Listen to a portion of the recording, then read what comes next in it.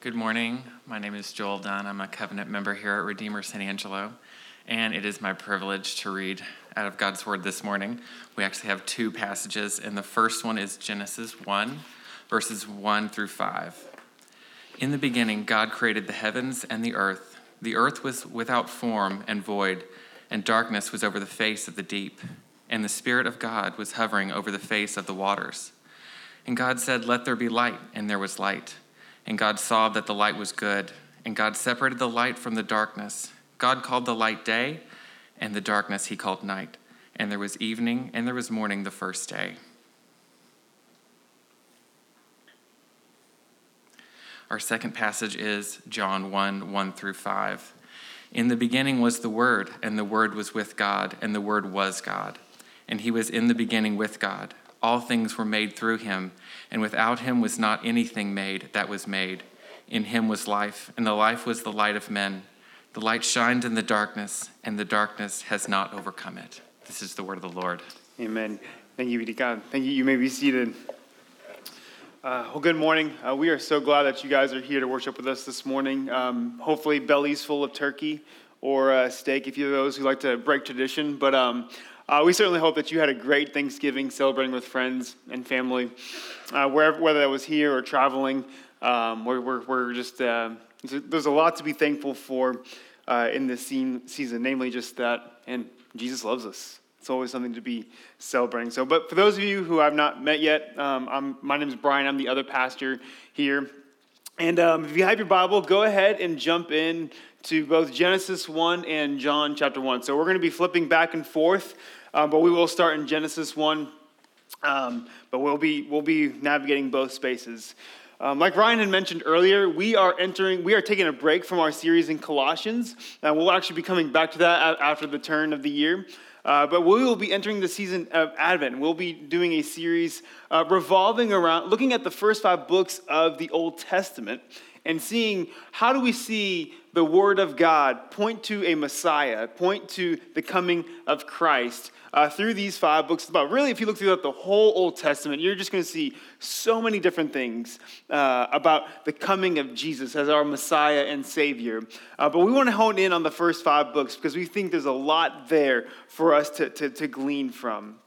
But one of those things, for me growing up personally, whenever Christmas time came around, I grew up in the church, a great church. Whenever the Christmas season came around, they always would talk about, hey, we're entering into this season of Advent. So we use that word a lot. And I remember hearing that word a lot growing up, Advent. What do we mean by Advent? All I remember was that, hey, there's lots of Christmas trees. It was kind of Christmassy. We had some Christmas sermons, and it was really good. But I never really understood, and it was probably for my own just not listening and paying attention. I'm going to give the pastor the benefit of it out there. But I never really fully understood what it meant. But one of the things as we think about what Advent is, Advent, in a general sense, is an anticipation of someone who's notable. Anticipation of the arrival of someone who is of notoriety, who is maybe famous or who might be well known. So as it pertains to the church, Advent is this season of anticipation for the coming of Christ. This anticipation of Christ coming. In the Old Testament, like we're going to be looking at, they were anticipating the coming of a Savior. Now, after the New Testament, after the Gospels, as Jesus has come, we are in a season of waiting for Christ's second coming. But really, this anticipation might be a theme that a lot of us are familiar with right now in this season that we're in. The holiday seasons tend to bring about a lot of anticipation. A lot of us are already listening to Christmas music. You have the decorations up on your house or in your room. The Christmas trees are up. Just show of hands. Who already has the Christmas tree up? I love the fact that the majority of the room just raised their hand. That is wonderful. Jolly to you. Right? But a lot of us, this season just naturally builds upon itself that there's going to be this sense of anticipation. We're excited for Christmas. Many of us have made our list of things that we want. This season, like I said, it just naturally awakens this sense of anticipation in us. And I believe that all those things, that sense of anticipation is not a bad thing, but what it should do for us as who are believers is that it should build within us this anticipation of Jesus. Like I said, we get to celebrate in this season the arrival, the coming of our Savior, and we get to look forward to his second coming. Like Ryan read earlier in the call to worship, his second coming where he will be the light to where we won't need the sun, we won't have night. Well, he'll be our life. That is something we can grab onto and hold fast to. But this, like I said, Advent, though, is this season of anticipation.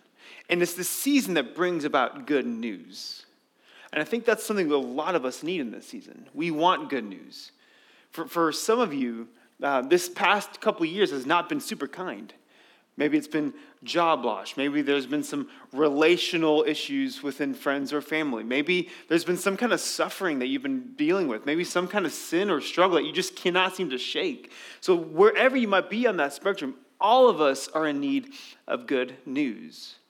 And that's what we're really hoping to pull out in this series in Advent, is that we want to show you from the Old Testament the good news that is to be had in the person of Jesus. That despite the external circumstances and things that might be going on, life is truly found in him. It's not found in things of this world. And ultimately, our good news is found in the material and not our good news is found in the eternal and not the material. And this idea that the Torah, the first 5 books of the Bible, anticipates the coming of Jesus is actually something that Jesus himself said.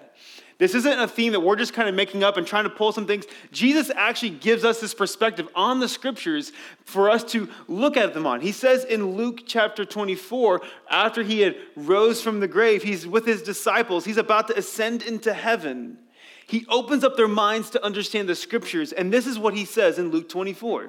He says that these are my words that I spoke to you while I was still with you, that everything written about me in the law of Moses and the prophets and the Psalms must be fulfilled. Then he opened their minds to understand the scriptures. Jesus was the point of the Old Testament. And when he says the law, the prophets, the Psalms, the Jews had the same Old Testament that we have, but the way they categorized it was in those categories. The law, the first 5 books of the Bible, the prophets, which actually include some of the books that we tend to think are the historical books, like Kings and Chronicles, and then the Psalms. But he is saying that all of Scripture is about him. Jesus gives us the lens in which we are to view Scripture. And so we're not just trying to pull things that aren't there, but rather Jesus himself says that all of the Old Testament, all of the Scripture is about him. He is the point of everything. And while there's so much even more there to that verse, I want us to have that lens. As we are beginning the season of looking at the Old Testament, the first 5 books of the Bible, that he is the point. He is the culmination of it all. We see that from the beginning of creation, and we're anticipating it in his second coming. But that's where I want us to begin, though, today, is as we are talking about Jesus as the culmination of Scripture, I want to go to the beginning. And I want to kind of tease this theme that he introduces to us in the first 5 books the first 5 verses of Genesis, and this is this theme of light. This theme of light. One of the most common things that we find probably in our kids' rooms or maybe in our rooms growing up is a nightlight. How many of us had a nightlight growing up? Just a few? No? Okay, just, all right. Thank you. I feel a little alone up here. But the purpose of a nightlight is to, I mean, as a kid, you think about it. You might be kind of dark. The dark can kind of lend itself to feeling just uncomfortable and uneasy and just unknowns. But what a nightlight does, it illuminates the dark. It shows what's really there. It illuminates what is reality. We could probably think of other scenarios in our lives where light is important. But if you're in the attic unloading Christmas decor and it's dark out in there, you probably want a little flashlight so you can see what's actually there. If you're wandering in a forest, not that we really have those in San Angelo, but if you're wandering in a forest somewhere, a flashlight might be a good idea. I remember when I was in college, we would run down Burma Road, and I'm not sure if you know where Burma Road is. It's past Arden, ways away. There's no light there. And I remember there were mornings, it was pitch black, we were running, and I couldn't see a thing in front of me. Every now and then, my friend had like one of those little blinking red lights that just kind of like shows literally like 2 centimeters in front of you. They did no good, right? But light illuminates what is really there. Light can bring a sense of comfort. Light can bring a sense of direction. It gives illumination. Without light, though, darkness prevails. Without light, darkness prevails. And as we see all throughout Scripture, we see this theme of darkness and light. Darkness, really what it means, is this idea of one living in such a way that does not recognize God. Darkness, as it pertains to spiritual things, is this idea of wandering and going in a direction that just doesn't care who God is. You're walking in a way that you feel like is best for you. You're just navigating. You're with your own compass. And really, what the scriptures equate that to is darkness, is living in a lack of acknowledgement of who God is. But as we look at our own hearts, we can feel that at times. We can feel that own just desire to walk in our darkness, to walk in our sin, to walk in our brokenness. We can easily look to find life in other things other than God. And it's one of those things that if we aren't careful, we will all of a sudden slowly shift into a way where we think, light is found in me, or I am the arbiter of what is good and true. And that is not what God wants for us. And ever since the beginning, though, God has been a God who's been pushing back on the darkness with light. He has been a God who's pushed back the darkness with light. Let's go ahead and look in our first 2 verses of Genesis. The word says, "In the beginning, God created the heavens and the earth. The earth was without form and void, and darkness was over the face of the deep. And the Spirit of God was hovering over the face of the waters." So as we look at the book of Genesis, and really the whole of Torah, one of the things that we are seeing specifically here, that the origin of all life is found in God. Every atom, every corner of the universe, everything, it has its origins and beginnings in God. He is the creator of all things, and he is also the uncreated one. God has always been. He is eternal. And the original audience for Genesis was the people called the Israelites. As many of you may or may not know, they were a people who often were labeled in Scripture as stubborn, stiff-necked, but they were God's chosen people. God set them apart, and through them, he was going to use this nation to declare his name and glory throughout the whole world so that the whole world might know him. But like I said, this group of people oftentimes rebelled, oftentimes went into idol worship, oftentimes did all these things. So Genesis, really the first 5 books of the Bible, though, is written to help remind these people who were so tempted to go wayward that they actually were a people of origin, that God created them, that they were not just a people of origin, but that God not only created them, but he also chose them to be his people. And this Genesis and Exodus, Leviticus, Numbers, Deuteronomy, these were all meant to help remind them of who they truly were, who their identity was. And so as we look in verse 1 and 2, we see a couple of things from the Genesis text that the author is showing. He's first off showing that in verse 1 that God creates the heavens and the earth. Heavens and earth typically is in reference to obviously the land that we live in, but also the galaxies, the universe. And when we see the word heavens, yes, it can mean heaven where God is, but it can also mean just the expanse of everything. It can mean the stars and the whole entire universe. So we see that God created everything, but we also see in verses 1 and 2 that there was a bit of disorder and confusion. There was a bit of darkness. There's a bit of just chaos. So when he says that the earth was without form and void and darkness, what each of those words are communicating is that the world as we know it was not a space in which life could flourish. It was not a space that people could live in, animals could roam, but rather it was dark, it was chaotic, it was inhabitable for any kind of life. Think about a place in our world that might not be a great place to live, the Sahara Desert, perhaps. right? I don't think any of us want to build a city in the middle of the Sahara Desert. If you do, go for it. Not my thing. But right, it's a place, though, that is not inhabitable. And that's the picture that's being given here. The earth was dark, without form. It was void. There was things here, but it was chaotic. It was dark. There was disorder. But then we look in verse 3 and 4. We see that God said, "Let there be light," and there was light. And God saw that the light was good. What is the contrast? We see that in the midst of chaos, in the midst of darkness, in the midst of a wasteless space and form, and this inhabitable creation, as it was beginning to take form, God speaks, and the first thing he brings to this world, to bring it into order and into a space in which people can live and can flourish, is light. And the first thing that we see in Scripture that God calls good is light. God pushes back the darkness with light. Light will always overcome the darkness. Hang on to that. Light will always overcome the darkness.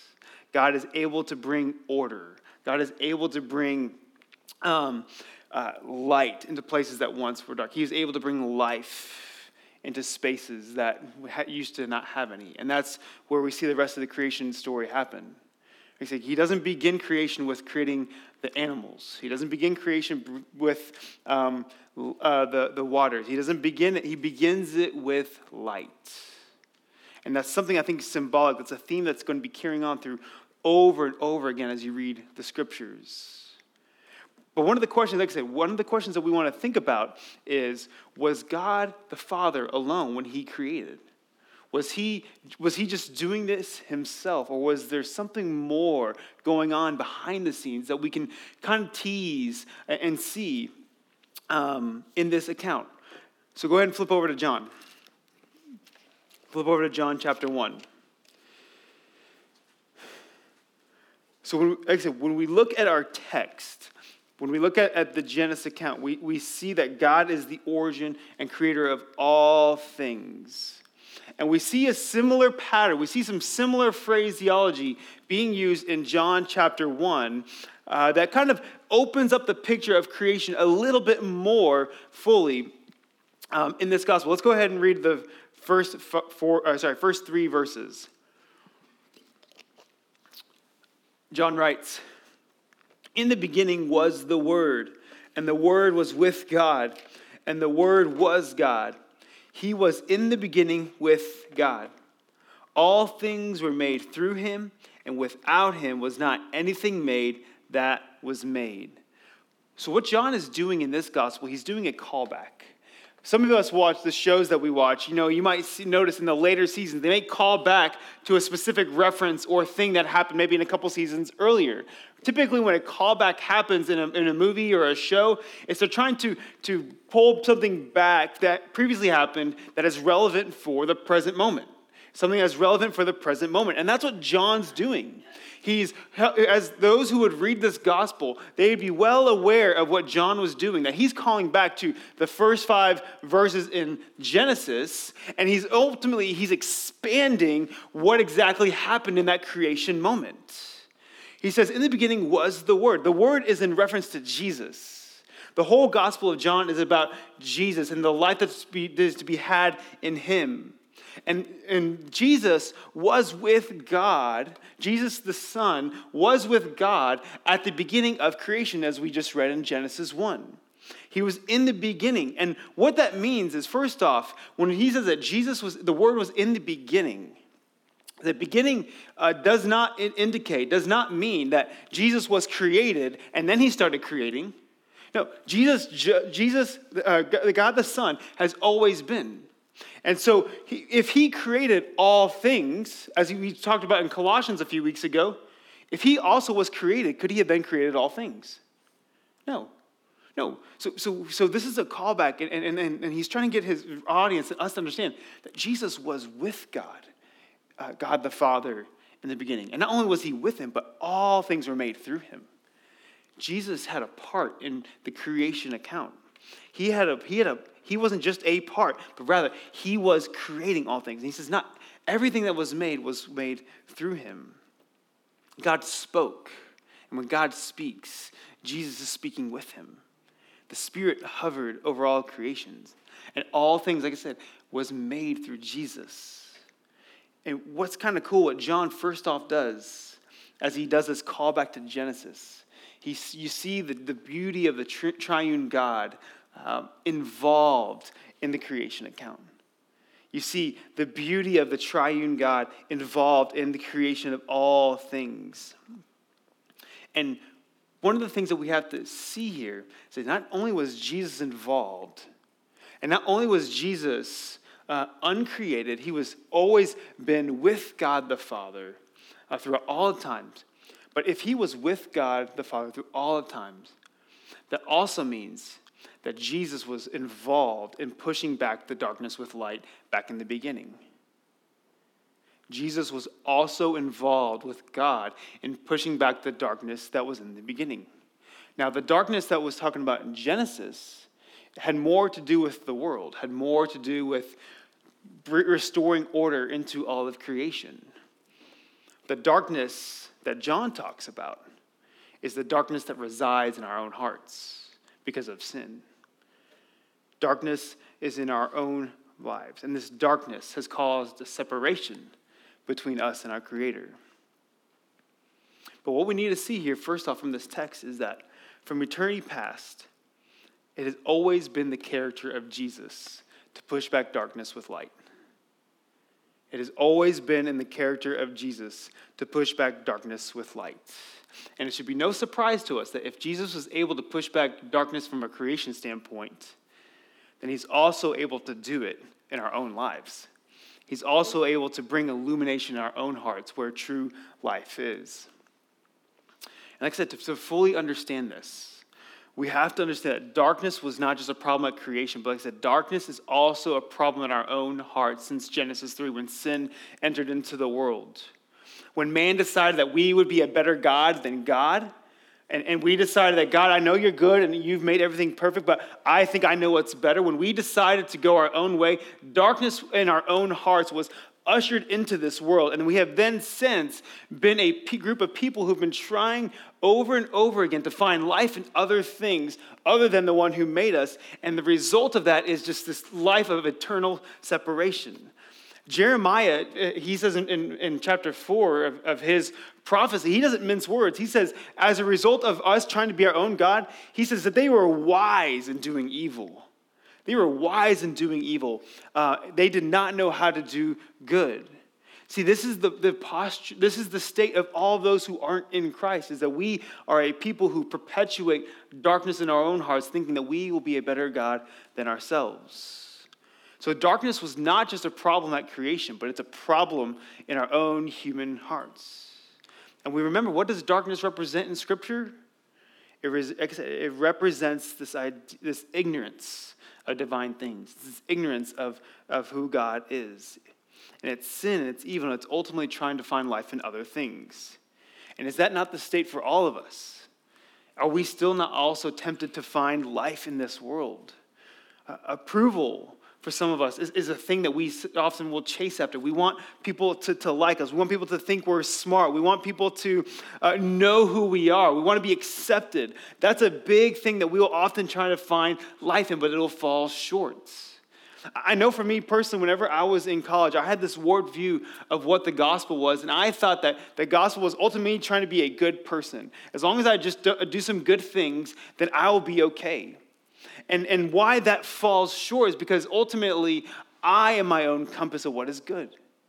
And a lot of times when I felt like I didn't measure up, when I didn't do what I was supposed to do, oftentimes what ensued was just guilt and shame. Not finding my life in Jesus. I was finding life in myself. We could go on and on. There's so many things that we look to try to find life and light in. Money, sex, power, control. So many things. Fill in the blank. So many things we can try to find life in. As John Calvin says, he says that our hearts are an idol factory. We can turn anything, even good things, into an idol. And anything that we look to for life is walking, everything that we look to for life other than Jesus is walking in darkness. And the chase of these things, I think, does reveal that we do long for something.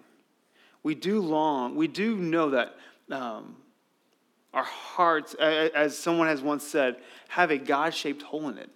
Even if those of us who aren't in Christ, and there's something in us that's chasing and trying to find life in things of this world, but it keeps coming up short. We want true life in something. We want to find life in the things of this world. But what John is reminding us in his opening verses here is that life can never be found in things that are not Jesus.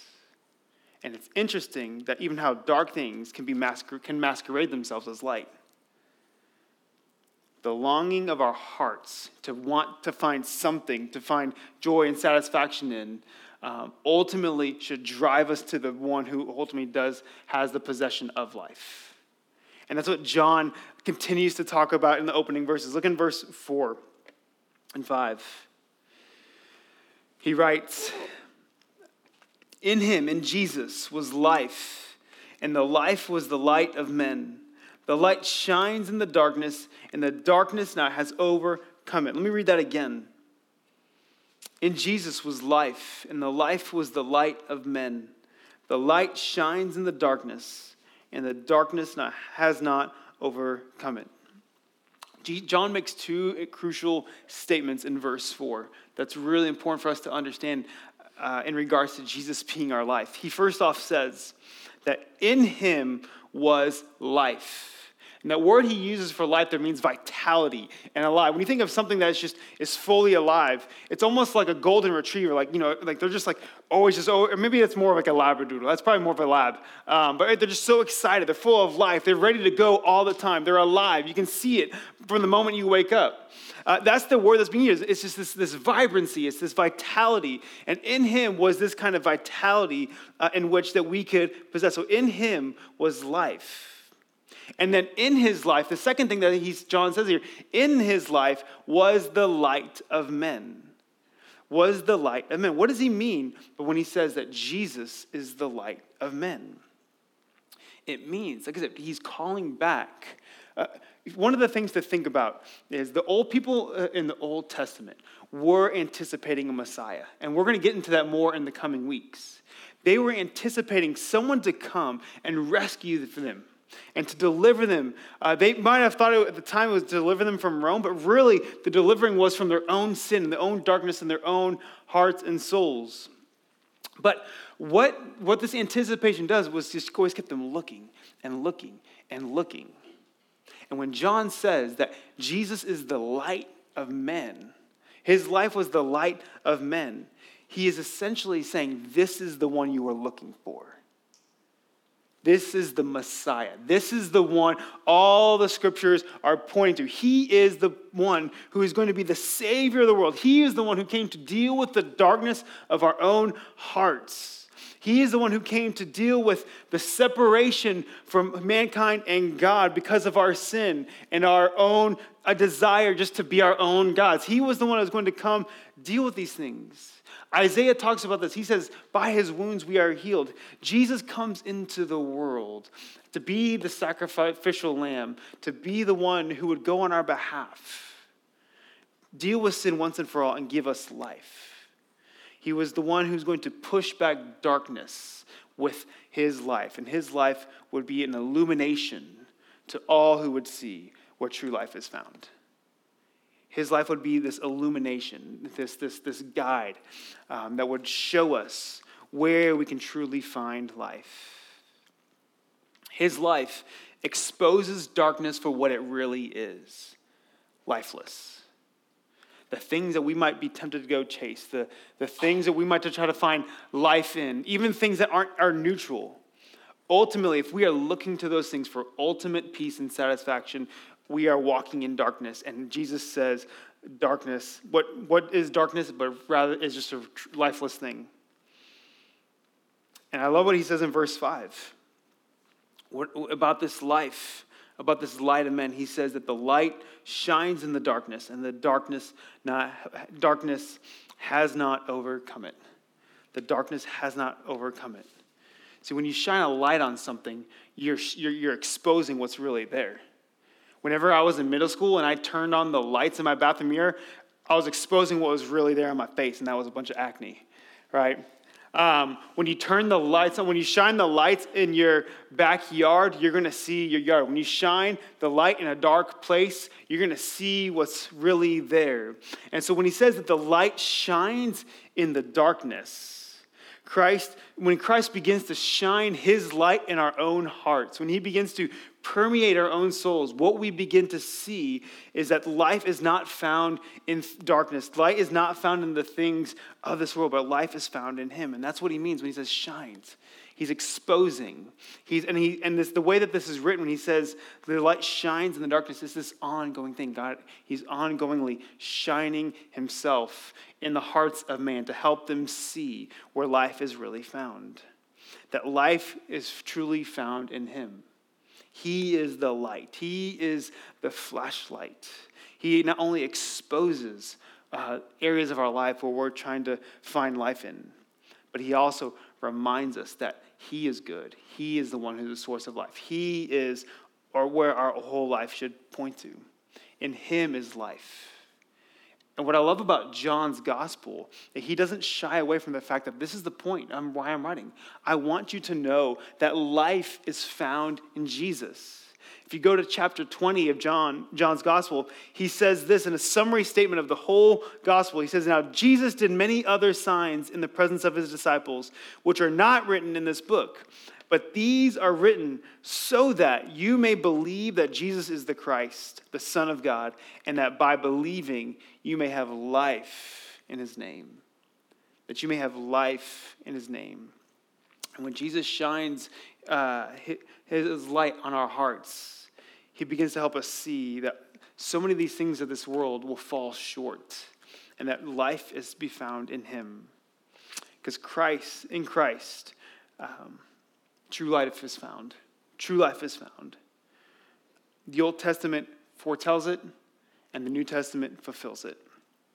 I love what Blaise Pascal, he was a mathematician and physician, just a really smart guy in the 1600s, but he says it like this in regards to God being the one who being the source of our whole life. He says, "What else does this craving and this helplessness proclaim but that there was once in man a true happiness, of which all that now remains is empty print and trace? This he tries in vain to fill with everything around him, seeking in things that are not there the help he cannot find in those that are, though none can help, since this infinite abyss can be filled only with an infinite and immutable object. In other words, by God himself." The life that we're trying to find, the joy, this full satisfaction of our heart that we're trying to fill, this void in our heart that we're trying to fill, can only be found in knowing God.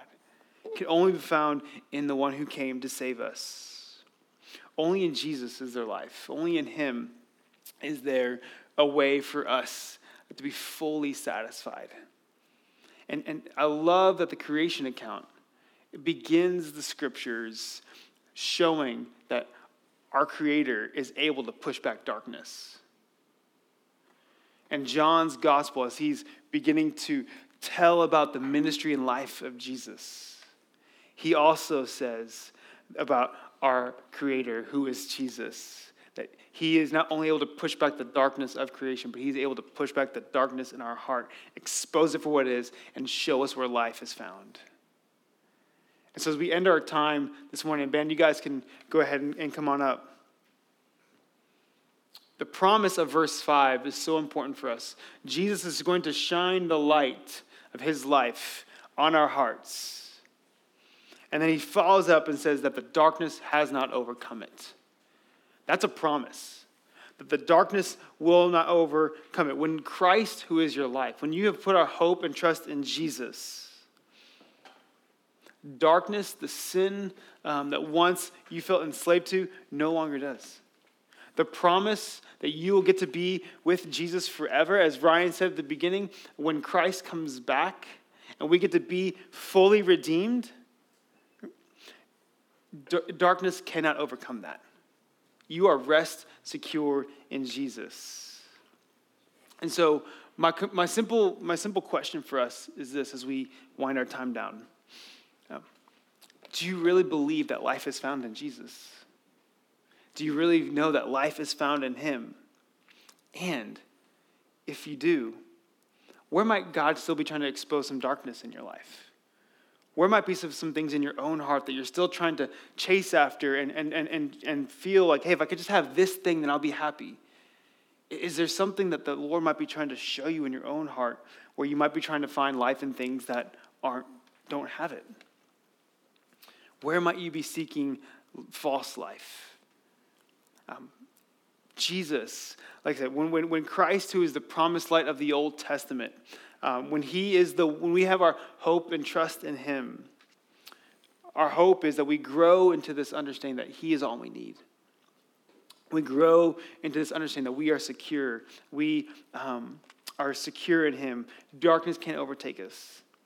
And as we participate in communion this morning, which we have tables in the back and also in the front, we can drink the juice, which is representative of his blood, and we can eat of the bread, which is representative of his broken body, knowing that as we are in him, as we get to partake of the elements, we are a part of his family. We are a part of a family whose Savior and whose Father is the one who we can find full joy and rest in.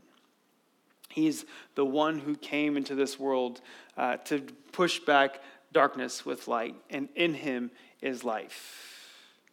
Light will always overcome the darkness. Jesus has always been about pushing back the darkness, and he is the light of men. And so, Lord, thank you so much for your kindness. Thank you so much for being the light. God, thank you so much for helping us know that no matter where we might struggle, where we might face sin, that if we are in you, Lord Jesus, that you are a God who's full of grace and mercy. God, I ask that you would continue to help us know what it means to find our joy and our delight in you. I pray, God, that you would help us see where life is found. And Spirit, I ask that right now that you would just expose things in our own life that we still might be chasing after to where we feel like life is found. Thank you so much for your kindness and grace. We say in your Son's name, amen.